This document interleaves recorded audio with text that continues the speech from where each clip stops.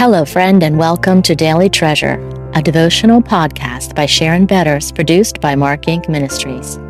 We are continuing our journey to Christmas with the Midwives of the Messiah with our guest writer, Andrea Mayer. Today's devotional is, Where is Jesus? Where am I? And today's treasure is, And he said to them, Why did you seek me? Did you not know that I must be about my Father's business? Luke 2:49. Jesus is lost. But is he? Have you ever lost one of your children? I am the mother of 4 boys, and I have had this experience numerous times. One such time was at Disney World, before cell phones, and we had to break up in teams to search. I can say that regardless of the magical backdrop, I was terrified until I found my son. Jesus was 12 years old when Joseph and Mary caravanned from Nazareth to Jerusalem to celebrate the Passover. Caravans sometimes involved as many as 100 or more family members. Mary didn't notice Jesus' absence until the end of the first day's trip. Thank you, Mary, for giving us moms grace. They then began the arduous task of returning back to Jerusalem a full day's journey away and spent another day scouring the town before they found Jesus sitting among teachers in the temple courts, asking questions and providing answers. Can you imagine the buildup, tension, and anxiety in Mary's heart? Mary blurts out, Son, why have you treated us this way? His response, Why did you seek me? Those words had to be jolting, and at the very least would seem insensitive and difficult to understand. But what we are actually seeing here is a much-needed course correction for Mary. Jesus was reconfirming something Mary continually grappled with, and that was, there is a heavenly plan at work. He was making it clear that his relationship to his mother was subordinate to his relationship with his Father. I so often need a course correction. I have the tendency to keep my hands on my circumstances to try and control them to my desired outcome. Then, when things go topsy-turvy, I turn and wonder where God is. I can't find you, Jesus. That is because it was me who was lost, as I created my own plan on how my life should be, and how God fits into it based on my terms. I will never forget the 5 years I spent every weekend visiting my son in prison. I looked around this foreign country and couldn't figure out how I got there. It was in that very place I learned how to put into practice what it meant to be about my Father's business. There was so much hopelessness in the many people around me, families and inmates alike. Embittered people, cursing, grumbling, and crying out in anger, and so many without a faith base. It was in that dark environment my eyes began to see, truly see. It was there I remembered a prayer I had piously said for years.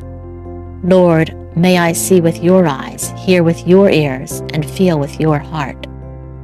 Gradually, through the renewing of my mind, prison became a mission field. I began to see God's hand every step of the way. He gave me a peace that was unexplainable. And strangely enough, in God's providential design, I would eventually see this missionary journey as a perfect fit. You see, I was very familiar with the criminal justice legal system from the legal side of life. I was married to a retired police chief and current undersheriff of our county. Police chiefs' sons don't get sent to prison, do they? So oddly enough, we were more equipped than most to navigate the tangled web of prison bureaucracy. More importantly, we were followers of Jesus. We could provide hope, encouragement, resources, rides, and even financial assistance to individuals. It eventually birthed my nonprofit, the Be Still Foundation, which provides books and materials to inmates, as well as hope and encouragement to families in crisis. Throughout my journey, I continually reminded myself I must be about my Father's business. While I couldn't understand the why, I could respond to the what. I began to see God in a new way, a course correction. The prison land plowed deeply into the recesses of my heart, making it more fertile to see people's needs. It was in those long lines at the gates, with armed guards in the tower and undignified pat-downs at the door. God stripped away the pride that continually tripped me up. God would reveal himself to me in a new way when I felt lost in a foreign land. Don't forget that whatever comes your way while you may feel lost, God is never lost. If you are in dreaded fear of your present circumstances because all that was familiar is gone, then trust God is making something new. He is in the business of creating beauty from ashes. If you are thrown into a foreign territory, which is anything unfamiliar, embrace that God is about to teach you an amazing new language.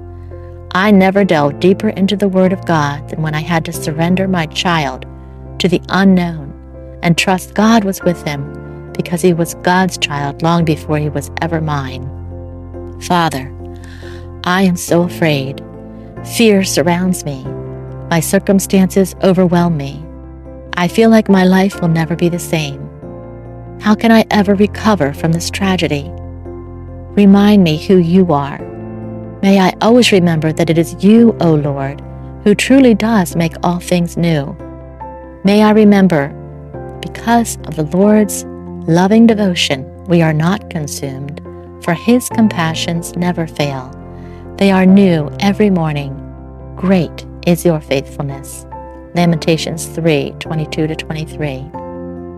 Open our hearts to hear your voice. Help us to find you in everything that comes our way. I submit all the broken pieces of my life into your hands, and I trust that you will carry me through and be glorified in the process. Amen. Well, friends, we are almost at the end of 2023. It's hard to believe. But as we come to the end of the year, I hope that you are thinking about how you can be an intentional encourager for those in your circle of influence, for those in your village, as I say in my book, Treasures of Encouragement. I hope that you will be praying today about who needs a touch, a smile, just a word that says, good job, you're doing a good job. You have no idea how those words can turn a person's life around. We would also love to hear from you. Our whole team would love to hear from you. Leave a comment at helpandhopenow.org. Let us know how the resources are helping you to walk by faith wherever God has placed you. And when you leave that comment, we'll put your name in a drawing, and we are going to pick out 3 winners. And I just love this month's gift. It's a lovely bottle that one of our volunteers has created. It has lights in it and the theme is Daily Treasure. You could use it for a women's event or as a nightlight or just to have in your bedroom, your office. It's very special and it's unique. So go to helpandhopenow.org, leave a comment, and your name will be in the drawing for this special bottle. Thanks so much for joining us, and I look forward to being with you tomorrow.